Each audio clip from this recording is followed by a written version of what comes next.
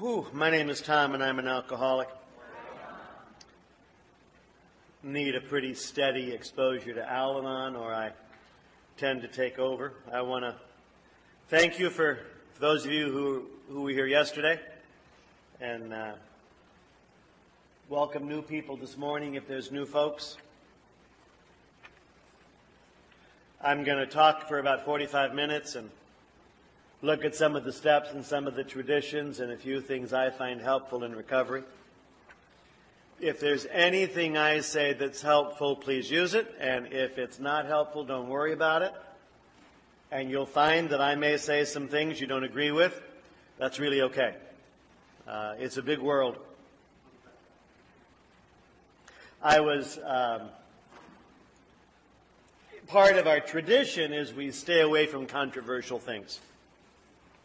Specifically, we don't talk about politics, we don't talk about religion, we don't talk about alcohol reform. This is the program gets put together when prohibition is still a big issue for a lot of people. And in the 19-teens and 1920s, if an area was wet or dry, outlawing alcohol or allowing alcohol, that was a real hot-button political issue.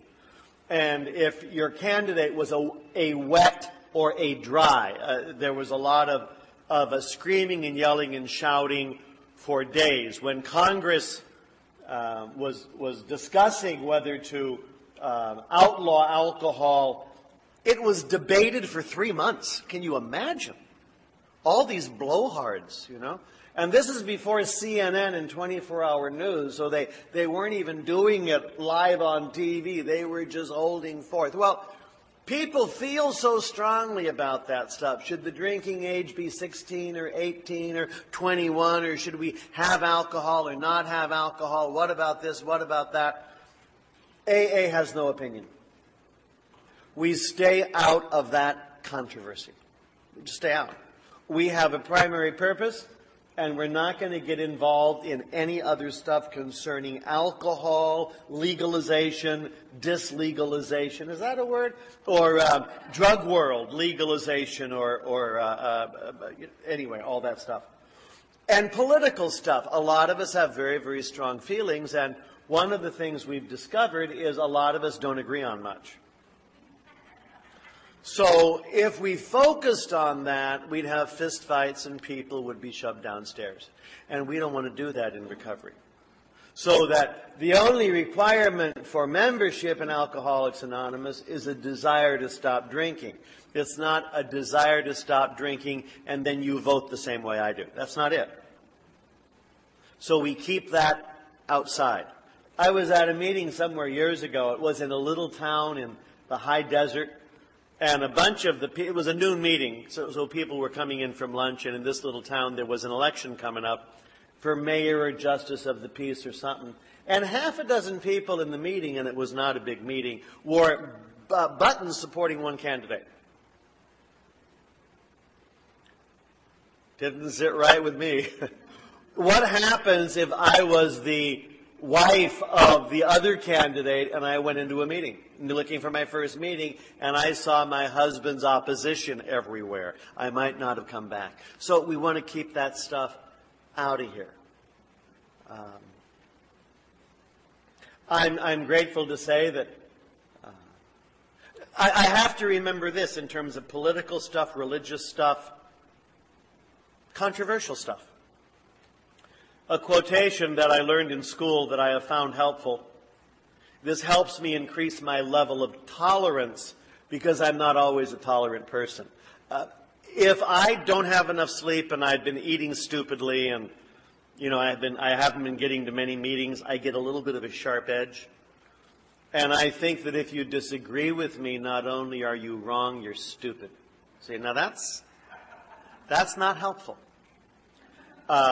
So I have this quotation from an American judge, a fellow who sat on the Supreme Court. For a long time, he was put on the court by Franklin Roosevelt. His name was Felix Frankfurter. Wonderful name. When I first heard the name, I thought they were kidding, but that really was his name, Felix Frankfurter. And he was on the court for many, many years, and he said this: There are issues about which reasonable people of goodwill disagree.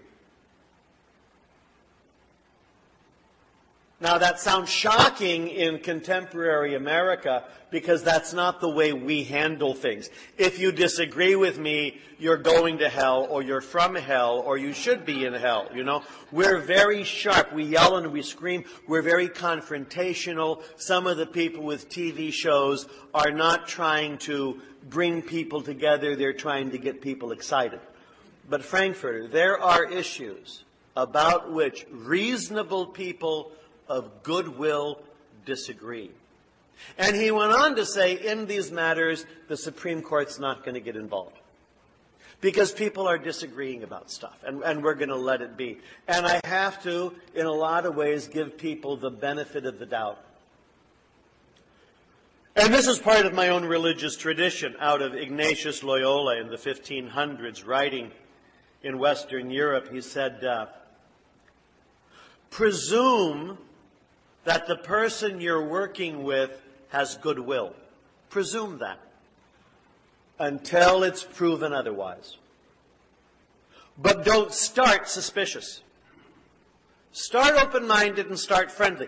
They may prove to be unreliable and untrustworthy and dangerous, but don't presume they are. Presume goodwill. And when I'm in my right mind, I do that. I try to treat people fairly, and I try to be polite, and I try to give people a chance. In Al-Anon, one of the big conversations we have is the conversation of what's my stuff, what's your stuff, what's my issue, what's your issue, what's my life, what's your life, boundaries, borders, all sorts of things like that. And some of us are arrogant, and we always put ourselves first. Always put ourselves first. And some of us are very shy, and we always put ourselves last. Blanche told me in Al-Anon meetings, in Al-Anon it's not a question of me first, but sometimes it is a question of my turn. And we all get to take a turn. I found that very helpful. Sometimes it's my turn, and sometimes it's your turn.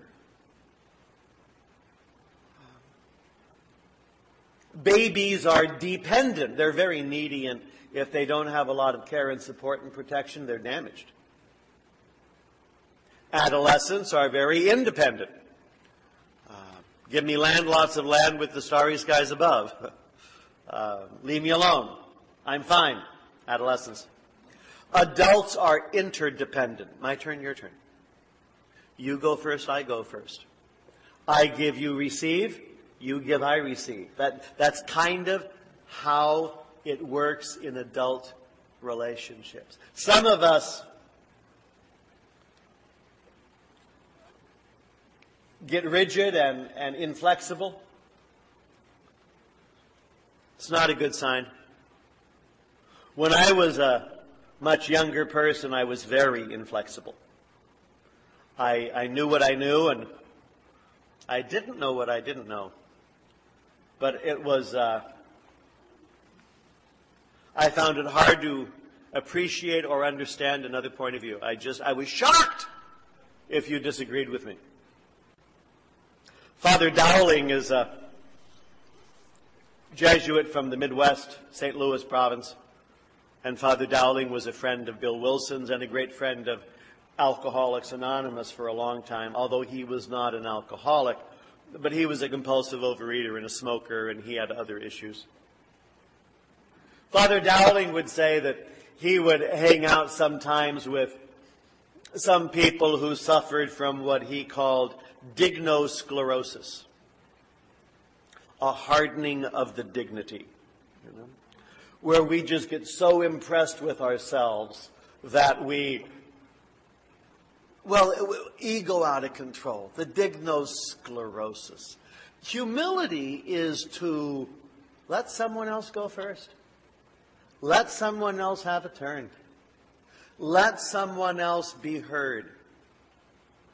One person, one vote. Shocking.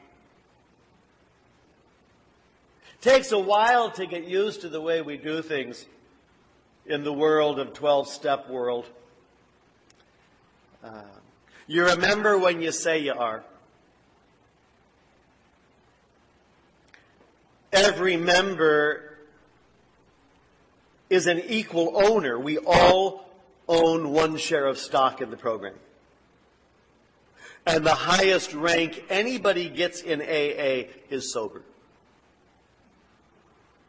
I was at a meeting a while ago and this guy announced that he was in advanced recovery. And I have no idea what he's talking about. I think he listened to some tapes or took a workshop. How crazy. I've noticed that old-timers can talk nonsense and act crazy. And newcomers can tell the truth and save lives. The highest rank any of us get is sober.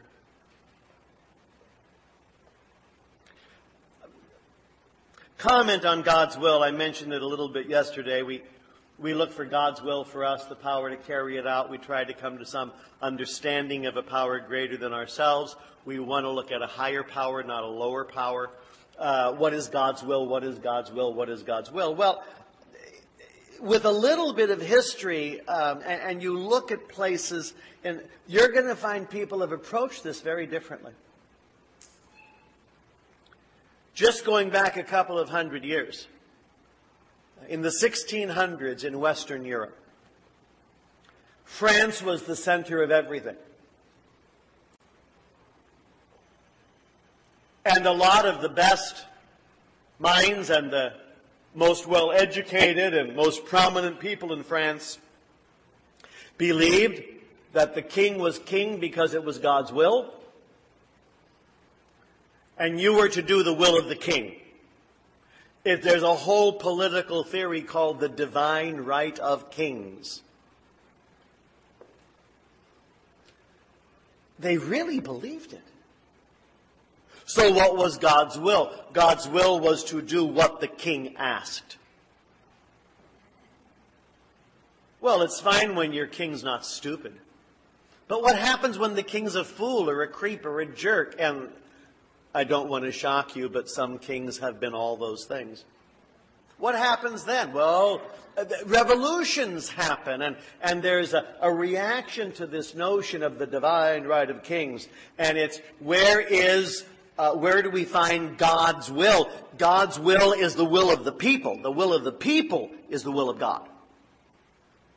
And you start revolutions going on in France and other places and in England, and there will be bloodshed and violence, and there will be an American Revolution as we break off from England, and we have to get a whole bunch of things about the will of the people. And when we started in 1776, the people were white men who owned property.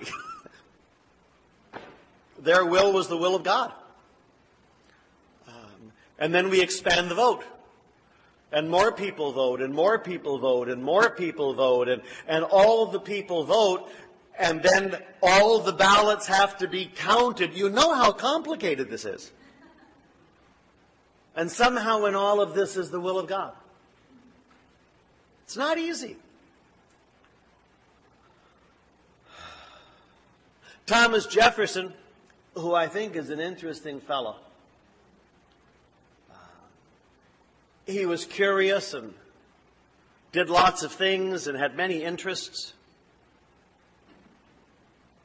When Mr. Kennedy was president, they had an evening at the White House for scholars and artists and Nobel Prize winners and musicians, fancy musicians. And Mr. Kennedy said, "This is the most distinguished group of intellectual people that has ever met in the White House since Thomas Jefferson dined alone." He's a big figure in American history. And Jefferson believed in God, but not in a personal God. Jefferson was a deist. There was a God, but not involved necessarily in my life. Jefferson, Voltaire, a lot of people who are very, very bright and well-educated people believe that God kind of created the universe as a huge clock and then left it alone to work out its future. Thomas Jefferson will rewrite the Bible. I know this is shocking, but he did. He kept it in King James language, but he dropped out everything he thought was stupid. Could you imagine a president doing this? And if you go on to Barnes & Noble or Amazon, you can Google Thomas Jefferson's Bible and you can buy a copy. And he left out a lot of stuff. He was coming to his own understanding. Lots of people do this.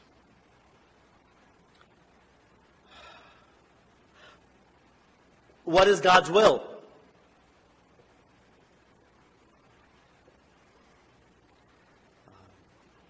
At the risk of being controversial,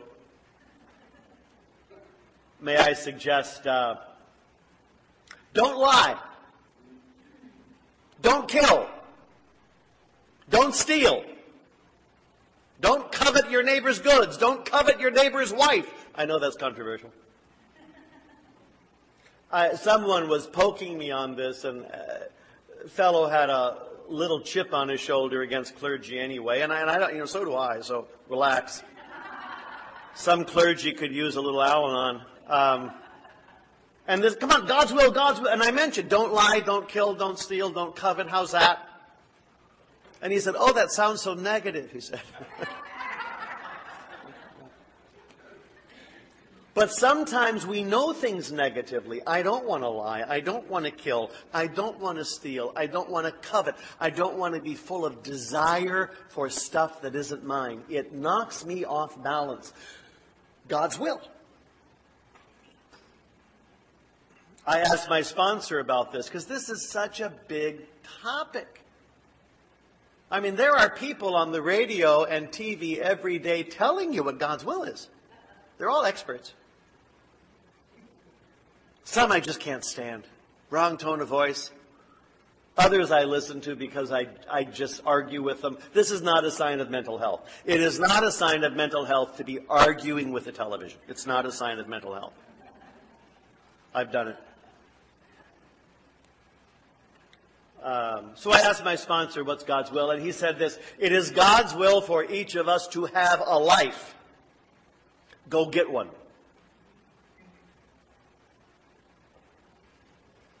It's God's will for us to be human beings, women and men, grown-ups.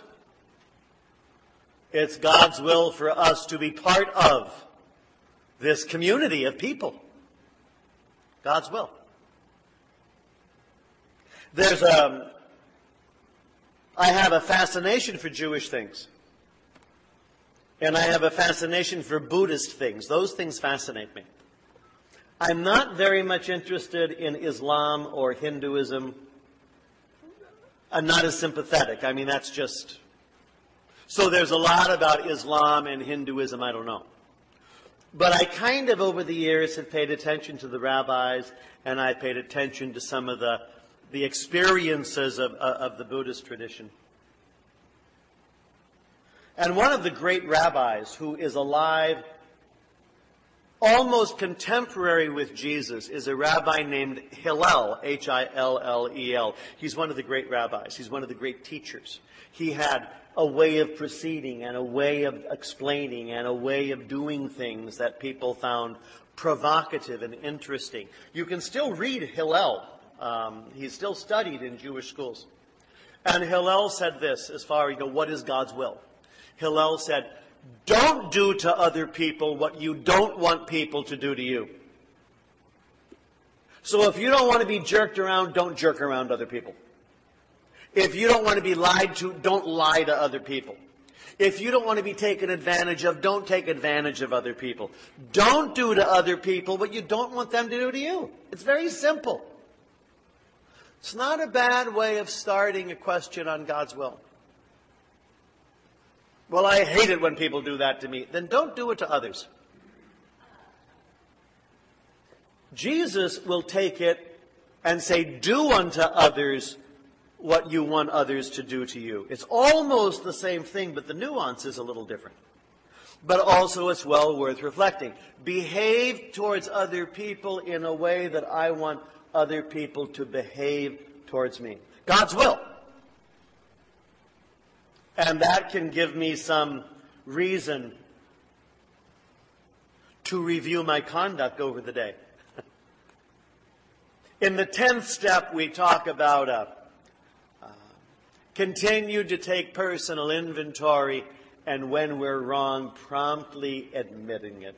And frequently at the end of the day when I do that, it doesn't have to be long, it doesn't have to be complicated, but to review the day. What's been going on? When did I wake up? Where did I have my meals?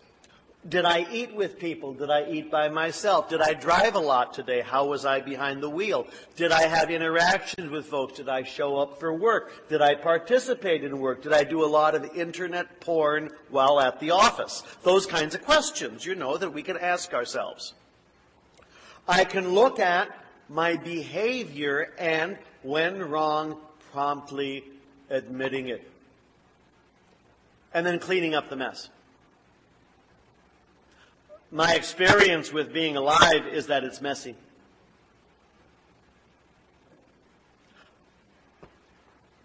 I get into trouble all the time because of the list from Dr. Bob, or not from Dr. Bob, the guy from Chicago. He sold himself short. This gets me into trouble. This is on page 263 of the Big Book, edition 4.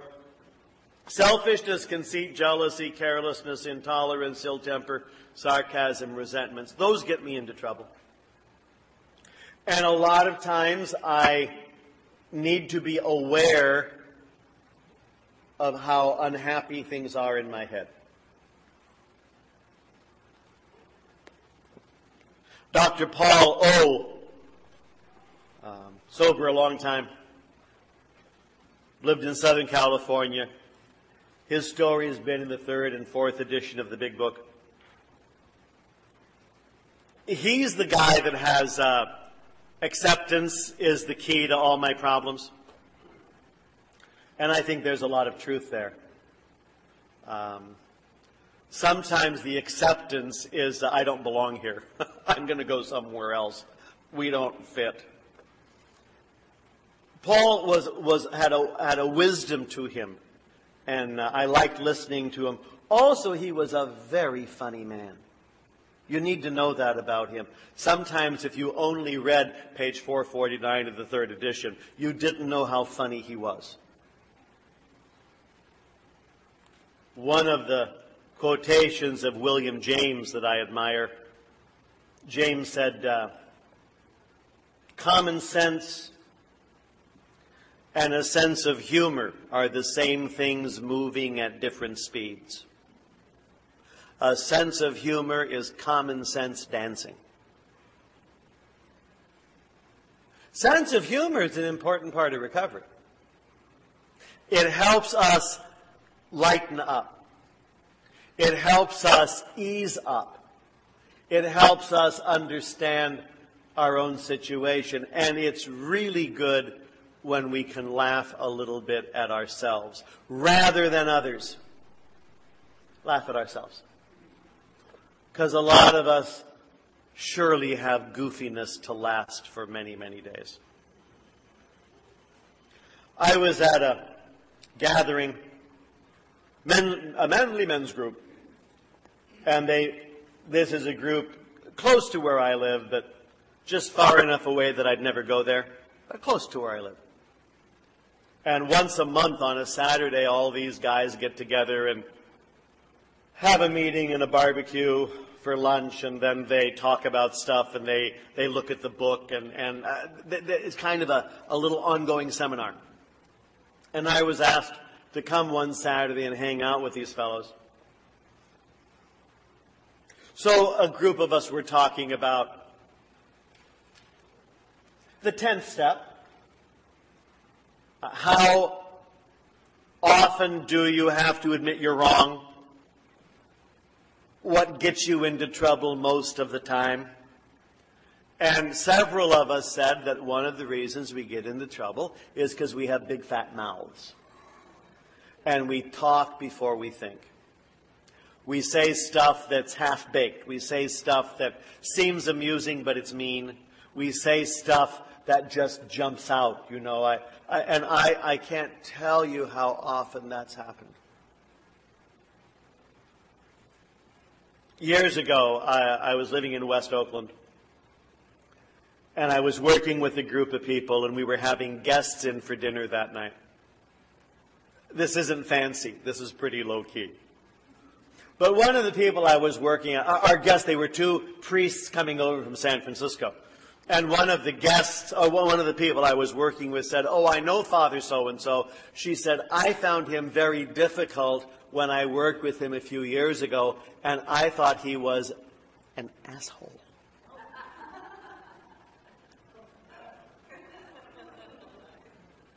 Well, hours pass, you know. Everyone shows up. And I said, "Oh, Father so-and-so, this is so-and-so. She thought you were a perfect asshole." Now, see, I thought I was being cute and funny. I wasn't. I was being aggressive and embarrassing and rude. I embarrassed him. I embarrassed her. But I thought I'd go for the cute little joke. Aren't I amusing? This is what I'm capable of. And the fellow who was visiting had far more common sense than I, and he just said, "That's Father asshole." And everyone laughed, and it broke the tension. It's one of the great moments. I don't know if you can record that in Louisiana, but it's one of the great moments. Oh, my. But so we were talking at this men's group in San Leandro about restraint of tongue and pen. Restraint of tongue, pen, and email, we would say now. And I don't tweet, so. Well, we all like that line, restraint of tongue and pen. And one of the fellows said, "Where in the big book does it talk about restraint of tongue and pen?" Well, we looked. We had 4 or 5 of us going through. We looked on all the odd-numbered pages, and we worked on all the even-numbered pages, and we couldn't find that line. So at that point, one of our guys comes in, and you know, some guys have memories, like a photograph.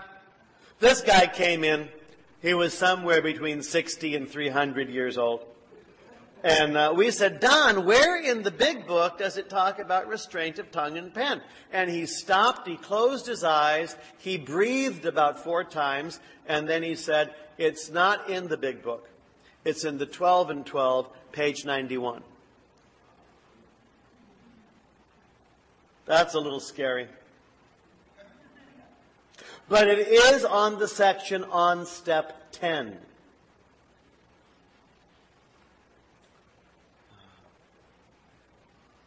Page 90 is talking about this spot check inventory. It is a spiritual axiom that every time we are disturbed, no matter what the cause, there's something wrong with us, so it's my stuff. Well, see, I don't know if that's true. I mean, I really don't. Sometimes I'm the wrong person in the wrong place, and it's no one's fault. It just doesn't fit. Round pegs, square holes. And I don't have to force myself into a place where I don't fit. Some things just don't go together. Oil and water, to use a contemporary image. If somebody hurts us and we are sore, we are in the wrong also. Maybe yes, maybe no. Are there no exceptions to this rule? What about justifiable anger? If somebody cheats us, aren't we entitled to be mad? Can't we be properly angry with self-righteous folk? For us of AA, these are dangerous exceptions. We have found that justified anger ought to be left to those better qualified to handle it. And that's something I can talk about. I don't want to live in a lot of anger, and I don't want to live in a lot of fear, regardless of the cause. And some people I'm just allergic to, and I'm going to leave them alone. And there are things that get me into trouble, and I want to stay away from them. There's a great line in the Big Book, and it says, avoid the deliberate manufacture of misery. That means I need to know some situations that make me miserable, and I don't want to go there. Few people have been more victimized by resentments than have we alcoholics. We love them. Holding on. We hate change. It mattered little whether our resentments were justified or not. I have met some church people who are full of anger for a number of very good reasons, and they're just crazy. They're just crazy. Even if your anger is justified, it poisons everything. A burst of temper could spoil a day. And a well-nursed grudge can make us miserably ineffective. I love the image of a well-nursed grudge. You know, holding the little grudge like a baby and having it feed at your breast. You know, come on, little grudge. You just get strong, you know. A well-nursed grudge. Years ago, he treated me bad, and I'm just going to lick that wound. I'm going to lick that wound. I want to keep that alive. In my family, we did that a lot. Some people really did keep score. And there were, in crazy families, people get disowned and people get threatened and people don't get spoken to for years. And I guess it was during the Second World War, and it's 1942 or 1943, and out at my family's they had, on Mother's Day, they would have a barbecue, and they barbecued chicken. That was Mother's Day. And a whole bunch of people were there, and of course, they were having a couple of beers. And somebody criticized Mr. Roosevelt. And my father, who was a patriot, my father said, you do not criticize the President of the United States in wartime. Well, everyone had had a couple beers, so the guy who had a couple beers was just louder in his criticism of Mr. Roosevelt. And they got into a shouting match, and it was very nasty, and people were called traitors and things like that, a lot like today. And there was a whole group of relatives that we never spoke to again. 1942. I'm born in 1947. In 1965, we were having a family reunion for the first time since that unhappy Mother's Day picnic in 1942. And everyone was coming, and a group of relatives were coming up the driveway that I had never met before. I'd never seen. I'd never heard about. And my mother turned to me and said, act like nothing happened.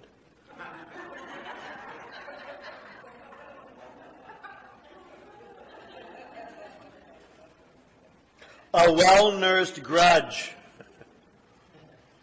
Nor were we ever skillful in separating justified from unjustified anger. And I buy that. I mean, when I'm full of anger, I do not want to be making decisions. I do not want to be talking. And I do not want to be involved with people because I will act in an angry way.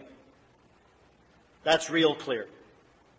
And in that situation, I'm off base, and I can be dangerous, and I can add to the craziness. So I have to go do something to deal with my anger, which is why exercise is good, or yard work is good, or something physical is good for me.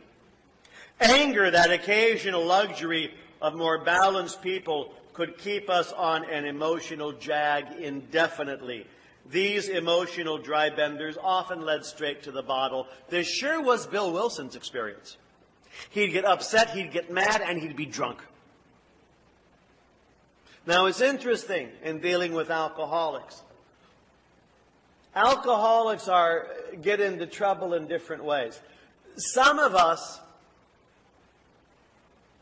We get drunk when things fall apart. Some of us get into trouble, we get drunk when things are going well. I had a friend like that. When he was in trouble, he went to meetings and didn't drink, and he went to meetings and didn't drink, and was a good AA member, and then he'd be sober for 6 months or a year or 3 years, and they'd promote him. And he'd be drunk in 24 hours. He couldn't stand success. Others of us can't stand failure. What we don't like is discomfort, and we self-medicate. Other kinds of disturbances, jealousy, envy, self-pity, hurt, pride, did the same thing. We can get drunk over that kind of discomfort. These huge emotional outbursts I want to keep an eye on. The world belongs to the alert, not to the sedated, to the alert. And I want to be aware of and alert to my own craziness.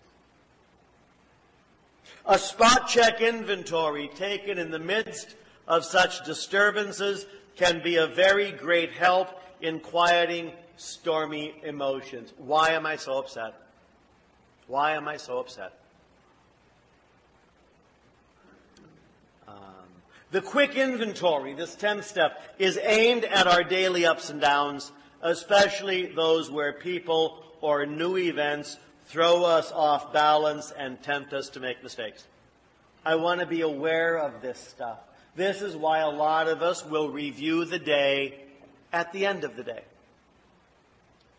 What's gone on today? And try to get as specific as possible. How have I spent my time?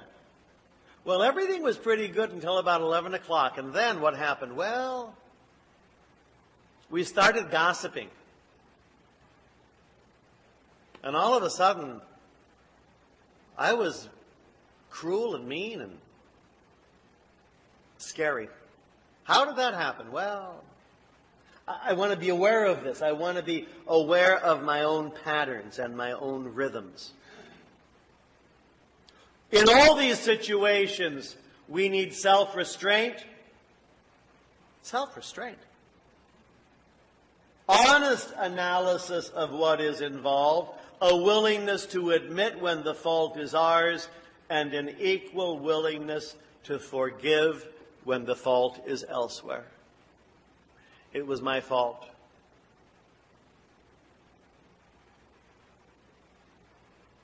I mentioned, I think yesterday morning, that little accident I had in Los Angeles when I wanted to turn left and the other cars wouldn't let me. It was not fun to admit to the insurance companies afterwards that it was my fault. But it was my fault, and I get to pay the penalty. Not happily, but paid. We need not be discouraged when we fall into the error of our old ways, for these disciplines are not easy. We shall look for progress, not perfection. Progress. Progress. Little bits of change mean a lot.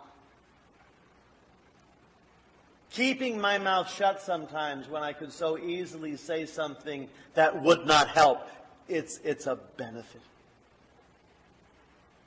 Our first objective will be the development of self-restraint. This carries a top priority rating. When we speak or act hastily or rashly, the ability to be fair-minded and tolerant evaporates on the spot. To be fair-minded and tolerant, there are issues about which reasonable people of goodwill disagree. Shocking. One unkind tirade or one willful snap judgment can ruin our relation with another person for a whole day, or maybe a whole year, or a couple of decades if you're in my family. Nothing pays off like restraint of tongue and pen. We must avoid quick-tempered criticism. You know what's wrong with you? I was somewhere in the middle of the country in the last couple of years and giving a talk like this to women in prison. And it was they were all there for alcohol and drugs, like in so many prisons with so many people. And I was going and I was doing a bit of AA and a bit of Al-Anon and encouraging other 12-step programs and trying to be helpful. And I mentioned that I was an AA person who went to Al-Anon, got sober first and went to Al-Anon. Anyway, it came time for the break. Went out for lunch with the group, and a lady came up to me. A woman came up to me and said, I've got lots of questions about what you said. Well, now that's attack. Even I notice that voice is attack. I who am so spiritual. And I found I braced. I went for the book because she's after me. Well, what upset her was she had never heard that you could be in AA and Al-Anon before. She thought that was unthinkable. And 20 years ago, that's true. Not a lot of people were in both programs 20 years ago, although a lot of people needed both programs 20 years ago. It was a new thing. And anyway, I mentioned this to one of my friends who's circumspect, a fellow who's thoughtful. And he said, well, my experience when someone comes up to me in that tone of voice saying, I've got lots of questions, what that really means is, I've got lots of answers. That's what that really means. So I could have hit back.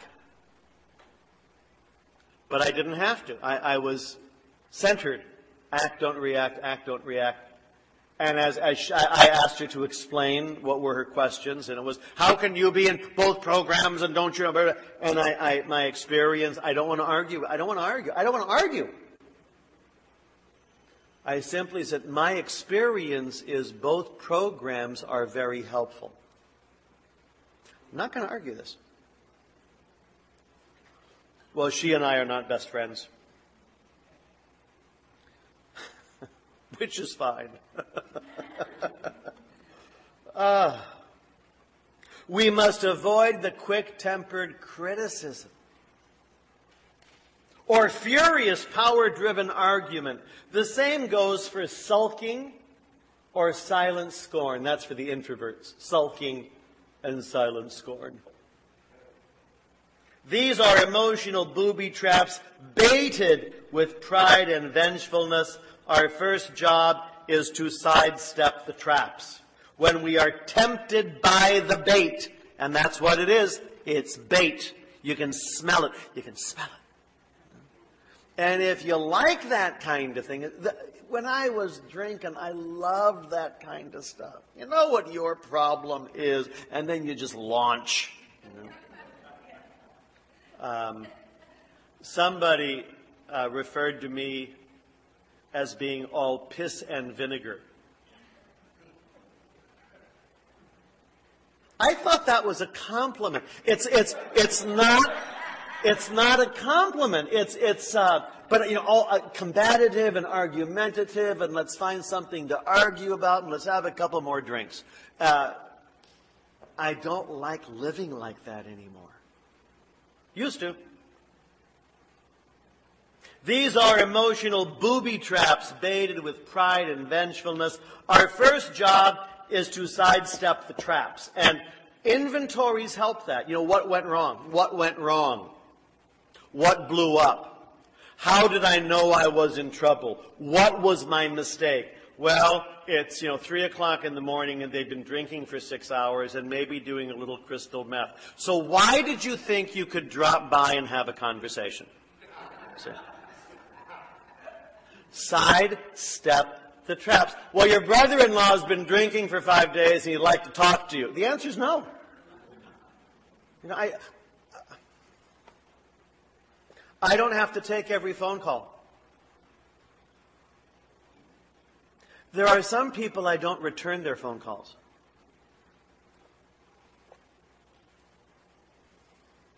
I don't like some people.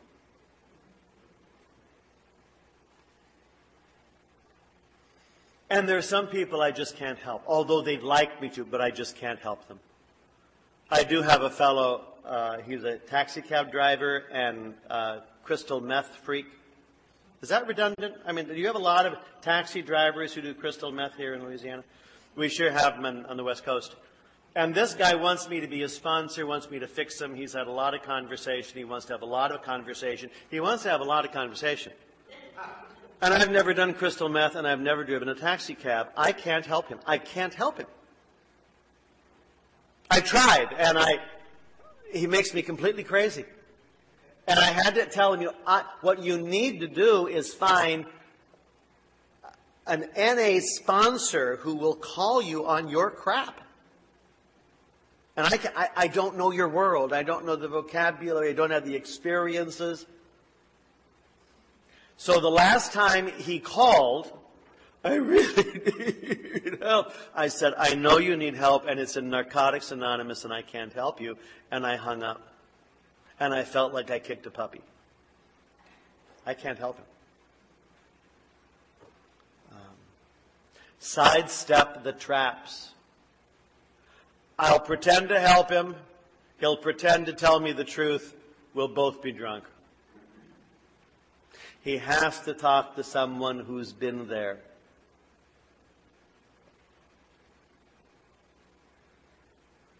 When we are tempted by the bait, we should train ourselves to step back and think.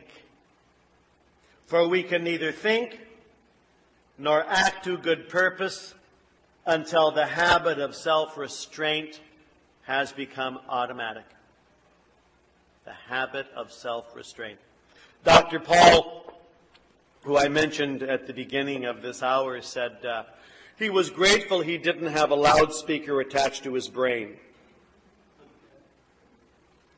Because my experience with my own brain, and it's a fluttery little guy. Frequently, the first thought or two or five aren't helpful. They're angry or they're mean or they're scared.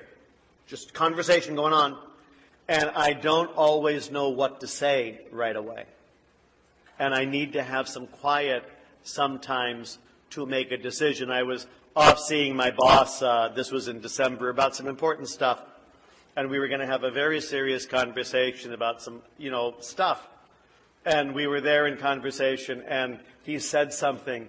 And to protect myself, I lied.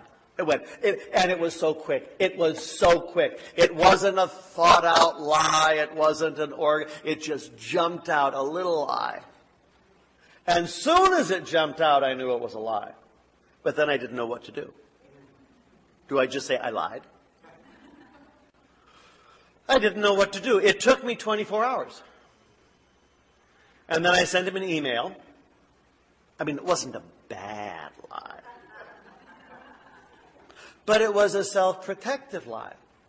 Anyway, it took me 24 hours, and I sent him an email, and I just said, John, about ABC, that was a lie. Here's what was really going on. And it just clarified it.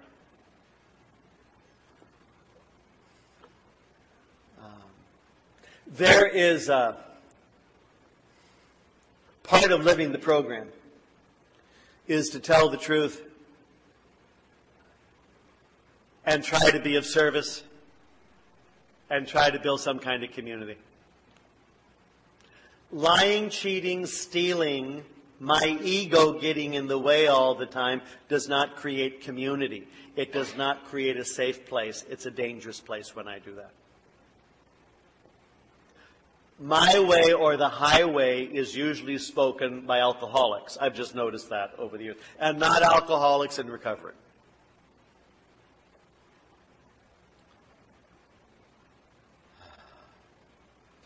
Two points, then we'll take a break. Then we're going to come back, and I want to talk about the 11th step in prayer and meditation on a Sunday morning. On Father's Day, on this almost time for summer, longest day of the year.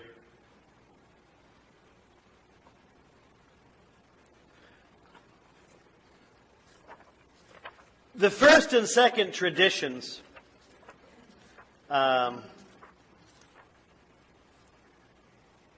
force us to think differently than we normally would do as active alcoholics and addicts. A lot of us, if you're an active addict, an active alcoholic, you're mostly thinking about your next drink, your next fix, your next score. The first tradition says our common welfare should come first. Personal recovery depends on AA unity. What we're asked to do is think about the common good. And that's not ordinary for most of us. Most of us have never thought about the common good in our lives. I know what I want. And my understanding was, if I get my way, that is the common good. And it's not the common good. The common good means there's going to be give and take. And for the common good, I'm going to have to leave some stuff behind, and you're going to have to leave some stuff behind. I was at a meeting in Northern California over the holidays. I was very young in recovery, and I was very raw, and many things I didn't know. The only tool I really knew was getting to a meeting. That's a good tool. But when I was stressed, when I was complicated, when I was having problems, if I got to a meeting, I could breathe. If I got to a meeting, there was oxygen. And if I could be at a meeting for an hour or so, I could maybe think my way through the problem, or at least relax a little bit, or get some kind of lightened, more lightened situation. So this was in Northern California in a little town, and I think it was either Christmas Eve or Christmas Day. So everyone's happy, right? I was visiting my oldest brother's family, and they're all crazy. And I was in a little town in the middle of nowhere. Went to an AA meeting because I was stressed out, capital S, capital O. There was a regular at the meeting, a good old boy, with a cowboy hat, if I remember correctly. And it's from one of the rural areas in California, and there he was. And there was a woman who was also visiting her family, and her eyes were this wide. She was sitting there frantic. And then there was a newcomer, and the newcomer was a young man who had a lot of rough edges, we would say. So there were four of us at the meeting. Merry Christmas. And the guy who was the local fellow began the meeting and wanted to know if there was a topic.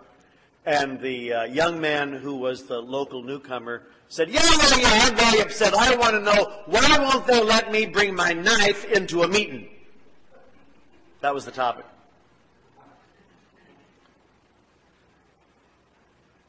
And the old-timer said, Johnny, none of us bring our knives into the meeting.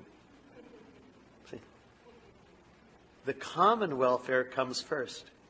And the common welfare is all of us leave our knives outside the meeting. I thought that was handled very, very well. I just wanted to run out the door. You know. The common welfare. For a meeting starting on time and ending on time, it's the common welfare. Letting people come to meetings, the common welfare. Safety at meetings in terms of physical and emotional safety. Not gossiping at meetings, common welfare.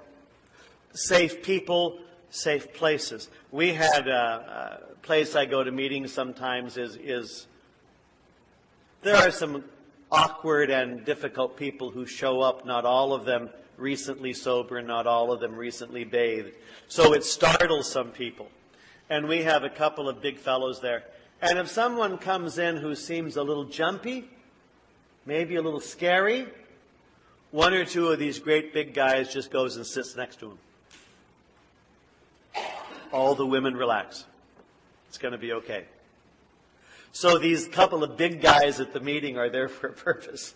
They're kind of our sergeant at arms, although we haven't elected them as such. But the common welfare comes first. So it's that balance between people being safe and people being welcomed. And that's not always an easy thing. There were big fights on the West Coast over smoking meetings, non-smoking meetings. Common welfare. the common welfare is people can breathe, seems to me. But I know, I'm an outsider.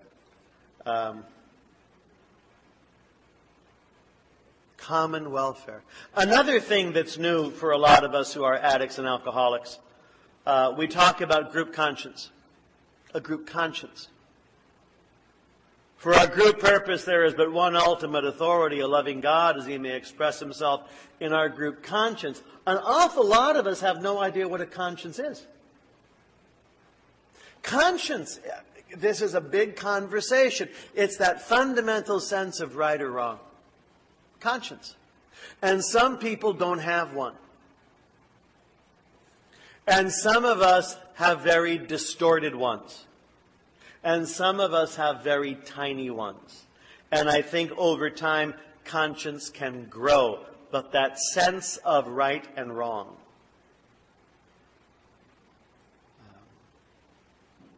My experience of my conscience most recently is not, it doesn't say, Tom, you're doing great. That's usually not my conscience. What my conscience does is at 3 in the morning, and I'm suddenly awake, and the words my conscience says are, Tom, you're a jerk. Because of something that happened in the last day or 2 or 3. Something I put a spin on, or something I didn't speak up about, or something I had neglected, or something I had overlooked. My conscience usually lets me know there's work to do. And in terms of conscience, sometimes it's a very uncomfortable feeling. There's a remarkable movie made 10 or 15 years ago now, Schindler's List. It's a very serious film. It's for adults. It's a long film. It's a Holocaust film. It's about the murder of so many people in Eastern Europe during the Second War. And the hero of the story is a guy named Oskar Schindler, who's an alcoholic. He's also a German businessman, and the war is on, and a lot of people make money in war, in factories and ammunitions and stuff. And Oskar Schindler, wanting to make some money and a business, and he moves into Poland, and he ends up making ammunitions with a lot of Jewish slave labor. None of that bothers him. He's there, he's doing stuff, he gets drunk, he does this, he does that. But he discovers in the course of his time out there that people are being systematically killed. That shocks him. And he discovers, much to his surprise at the age of 46, that he has a conscience. He can't tolerate this bad behavior. A lot of other stuff didn't bother him, but this I can't do. And all of these people who work for him, their lives will be spared if their names can be put on a list of useful workers rather than extraneous population. And Oskar Schindler fights to have the lives of these people saved. War is over, and he's not treated as a hero, and he never gets sober. Kind of dies neglected. But his conscience enabled him to act heroically in this very difficult circumstance. If you're interested in looking at conscience as an adult phenomenon, I would recommend you take a look at Schindler's List and watch Oskar Schindler struggle with his fundamental sense of right and wrong and how he cannot pretend nothing's going bad here. It's a fascinating subject. Oh well, let's take a break. Let's come back in 15 and we'll talk about the 11th step.